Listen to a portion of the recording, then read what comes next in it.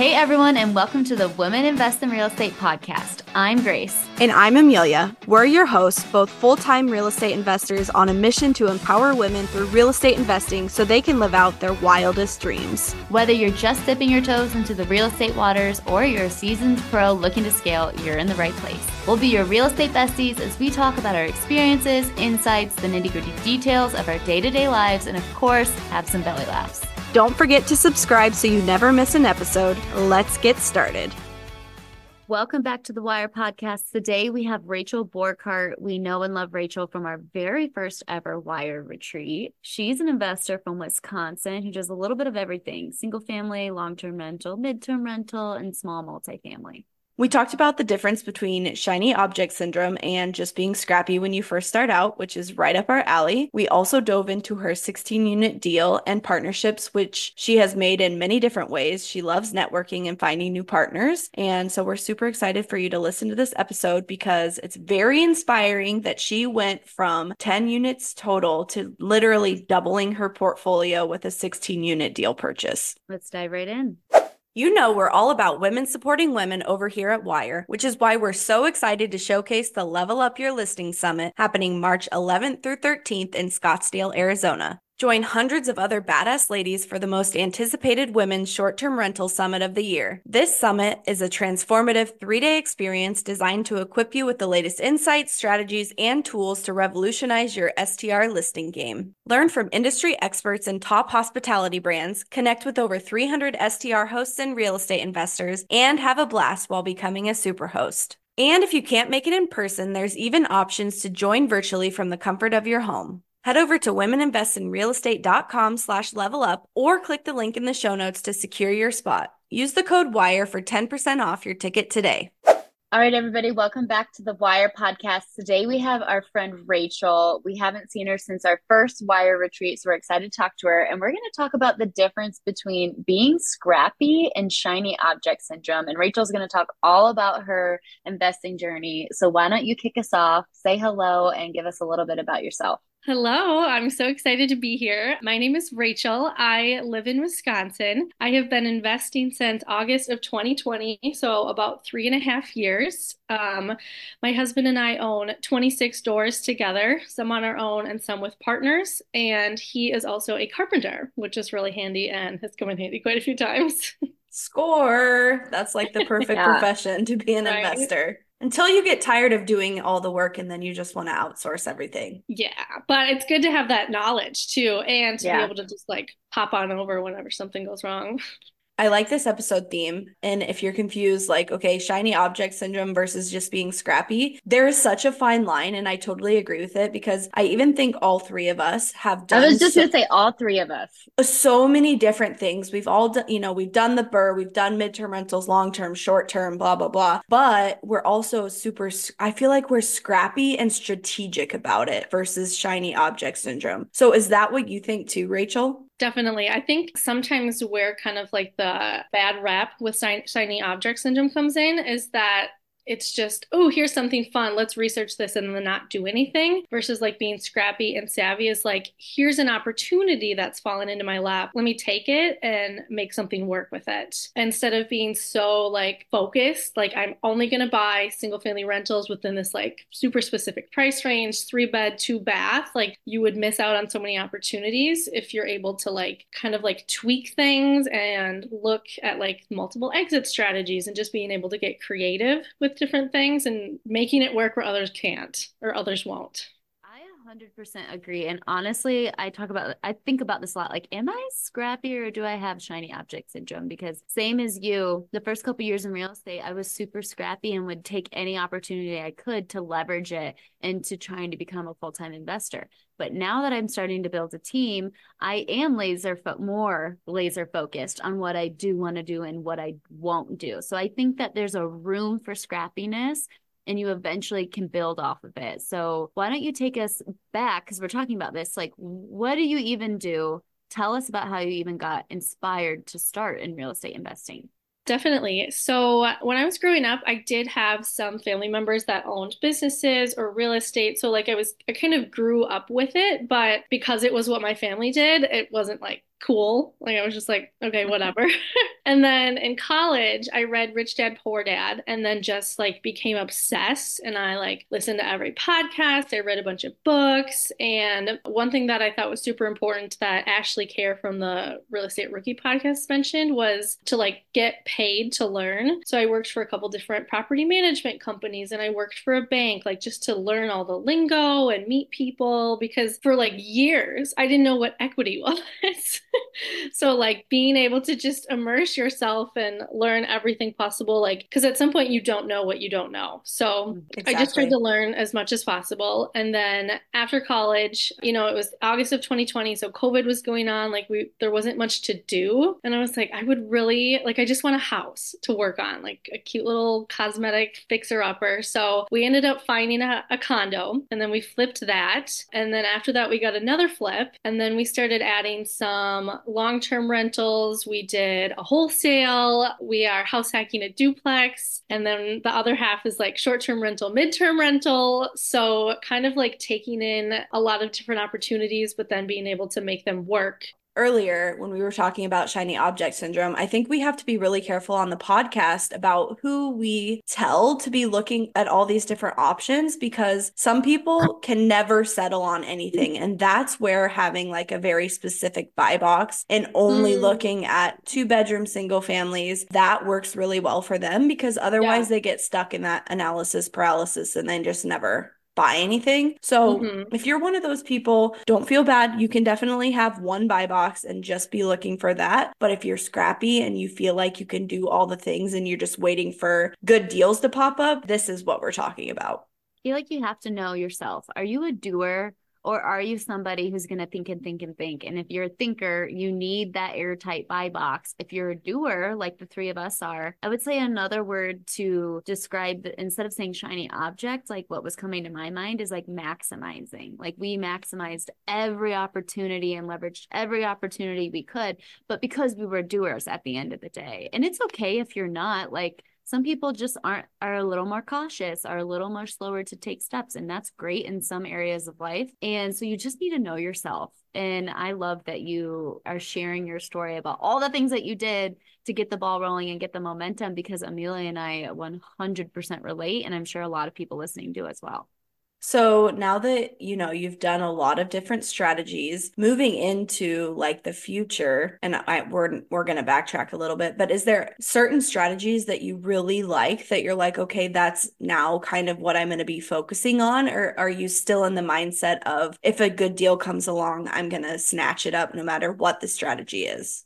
Definitely always snatch something good up. My husband is always looking for stuff to do on the side. But for the most part, we have found one thing that really works well for us is to bring in partners and then buy more turnkey properties. So partners that have some extra money that either they are investors and they are constantly looking to grow, or someone that we know that just like wants to start investing but doesn't know where to start. So we partner with them. We find a deal, but it's turnkey, so it doesn't require us to work because we were good at that and we were enjoying it, but it's not the highest and best use of our time. So that's what we've been focusing on. And then buying like small multifamily and then primarily long-term rentals.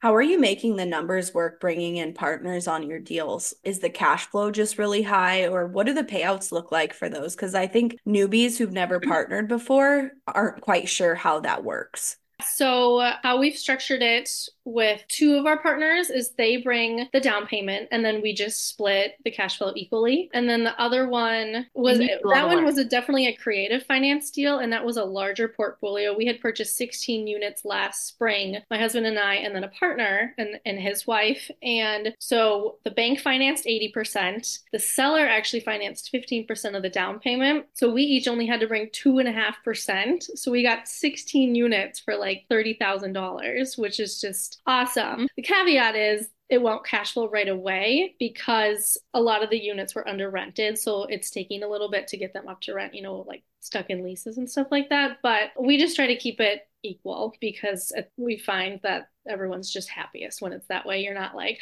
well, I provided more value here or, I did this. So I think that's worth more. We're just like 50-50. That's it. Everybody's happy.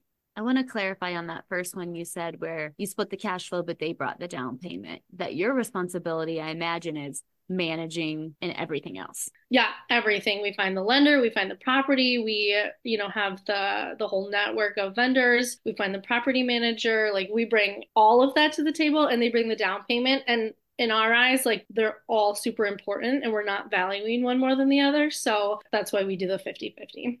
And I wanted to bring that up because for those listening, if you find a deal, the money will come. So do not undervalue the value of being a good manager and finding a deal. Do not give up a huge part of the deal because somebody else has the money. You have a lot of experience to bring, and there's a lot of work in being the manager and the acquisitionist and the one who is doing all the lending and the financing. So make sure you value yourself. Yeah, definitely. I want to dig into the 16 unit deal a little bit because before you bought that, if I'm doing my math correctly, you have 26 units right now. So you went from 10 units, which were a smorgasbord of different, small multifamily, to 16 units. So how did you have the confidence to make that leap? Because I think once a lot of investors reach that 10 door threshold, they're like, okay, now what? Do I keep buying small, buying duplexes, or do I take it to the next level? So how did you have that confidence? How did you find it? Like, I just want to know all the details. So let's just start with like, how did you decide, okay, we're going to go big? Well, so the partner that we have on that deal is a friend of ours. Him and his wife are both really good friends of ours, and he was my mentor for like 2 months until we found the deal. But and I know him, like they just buy and buy and buy, and they have a lot of units and they do it really well, and we really trust them. And he had mentioned he has another mentor client, and he was like, oh yeah, him and I are partnering on something. And so that kind of got the gears turning, because at that point the largest thing we had bought was a triplex, and we're like, okay, we'll just like pick up one of those every once in a while. And then I was touring a property with our agent down here where we live, and kind of told him about the partner and kind of what he could bring to the table. And he's like, actually, I think I might know of something. And then we like kind of met up, toured the property, and my husband and I were just like, can we do this? Like, do we know anything? Like, total imposter syndrome. And we honestly just had to like talk about it a lot and be like, no, like we deserve a seat at this table. Like, we have put in the time, we have put in the education, or we have educated ourselves. Like, we deserve this. We have worked really hard for this, and nobody's giving it to us. Like, we built the network. We're still bringing the money. Like, we can do this. And then we kind of just like shook our way through it, and then we did it. Here you are. Yeah. I love that. Is it a 16 unit apartment building? No, it's 5 buildings. So the largest is a 6-plex, and then 2 duplexes, 2 triplexes. Are they on the same area? All of them except for 1 duplex is on the other side of town. So, but in the same city. So what was the purchase price? 1.4. Wow. 1.4, and you only had to come with 2.5% down. Yeah. How did you negotiate the seller to finance the down payment? So when our agent had told me about it initially, I was like still sticker shock. Like, I had never even dealt with anything that big. And so I just threw it out there. I was like, okay, well, I can't put that money down, and I know our partner won't want to. So like, will he fund any portion of that? Like, seller finance that? And he's like, probably, let me ask. And the seller is an agent, and he owns like a couple hundred properties. So like, he's he knows what he's doing, and he knows all about that terminology. And so our agent just kind of went back and forth and was like, yep, he's willing to do it. And we kind of negotiated on several things, and there's definitely some nitty gritty stuff like within the actual structuring of it, but he was willing to trust us, and he was comfortable taking that seller second loan. So it just kind of worked out well. Did the bank, were they looped in on that? Yes, for sure. Yeah. Yeah. Actually, we called several banks down here, and a lot of banks were comfortable with that. And then what have you learned now that you double your portfolio with one acquisition, which was also a different property type than you'd ever bought? What are some like property management or business management things you've learned? We've definitely learned the importance of like having systems and outsourcing, but also having a really good network, because like property management, I wish it was my thing, but it's just not. And so being able to find like a really solid property manager, but also like not just saying, hey, manage the properties, like kind of figuring out, okay, how often do we have to keep in touch? Like, what does that look like? Just, we've definitely learned how to run a business versus how to manage a rental property. I love Ding, that. ding, ding. Yeah. We We're love. really big on that this year. And I mean, you worked for a property management company many moons ago, probably seems like. And then you were self-managing, I would assume, for a while, your own portfolio. So what was the decision like to finally outsource to a property management company? Because you're giving up, I would say, some control over your portfolio at that point. So like, how did you weigh the pros and cons of that?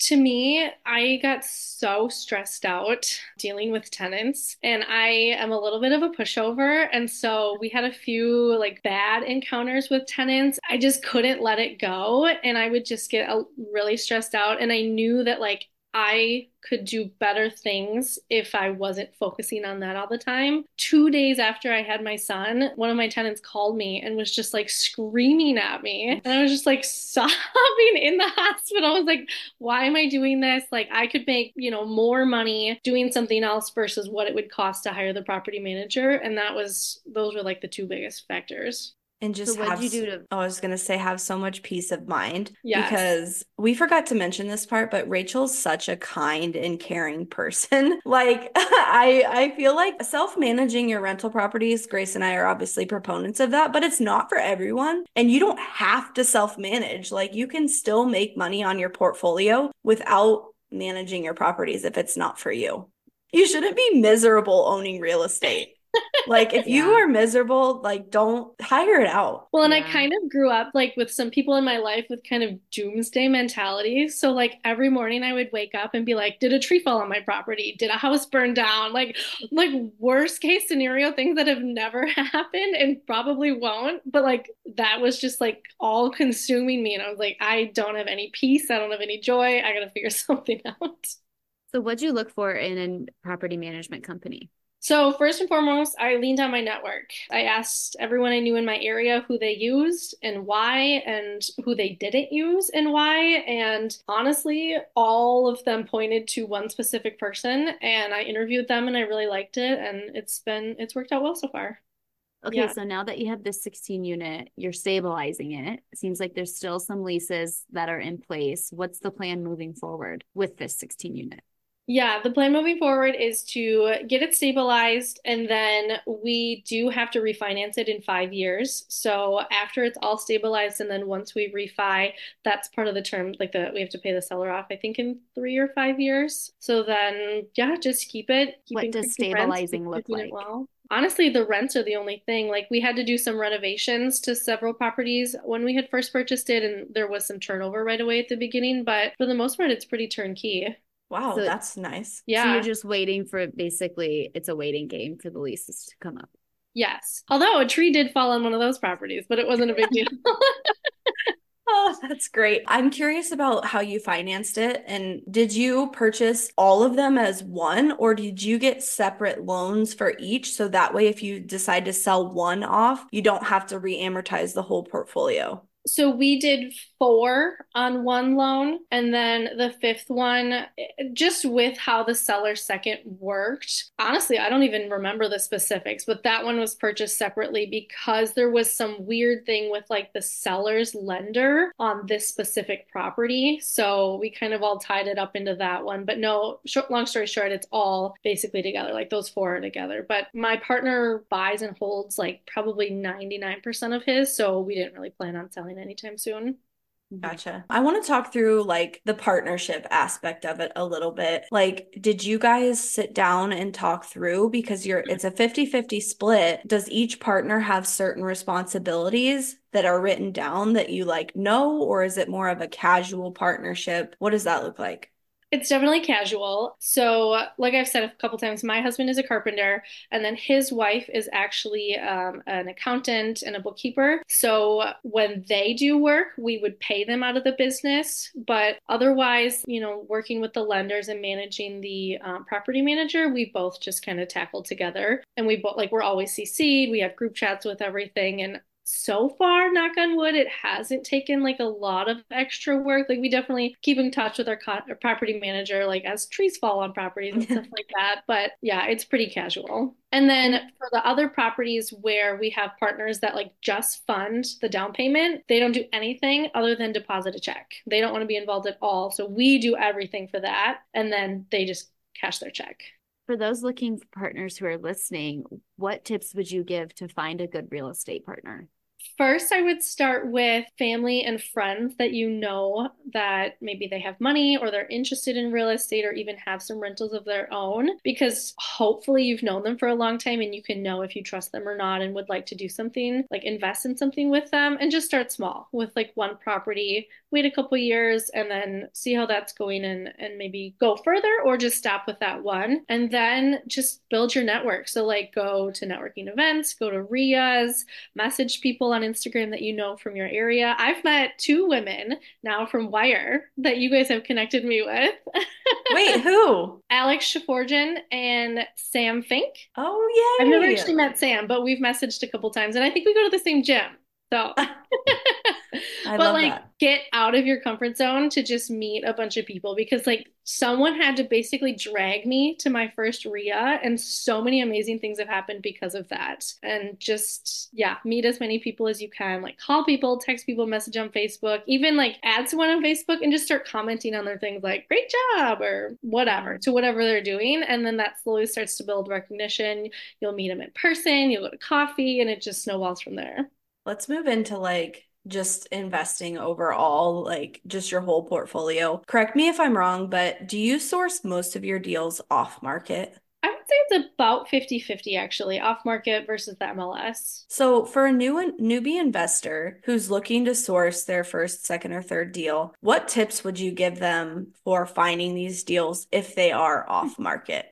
Definitely. We had some success with writing letters. So we went on PropStream, downloaded some very specific lists, and then wrote letters to people. We found the one that we wholesaled, again, shiny object syndrome, but it was just a deal that worked for that, for us. We found that through a letter. And then I've bought one from a wholesaler, which I met at a networking event. I've seen one on Facebook Marketplace. So I'm not sure if this is like the best because it's like a little bit of everything, but I also think that's okay, so that you know, like you don't have to do everything, but you don't, like if you know someone who's doing letters, don't think that just because you're not doing letters, you're not going to find something. Like deals can be found in so many different ways, and you just have to commit. You just maybe just start with one or two and then start expanding from there.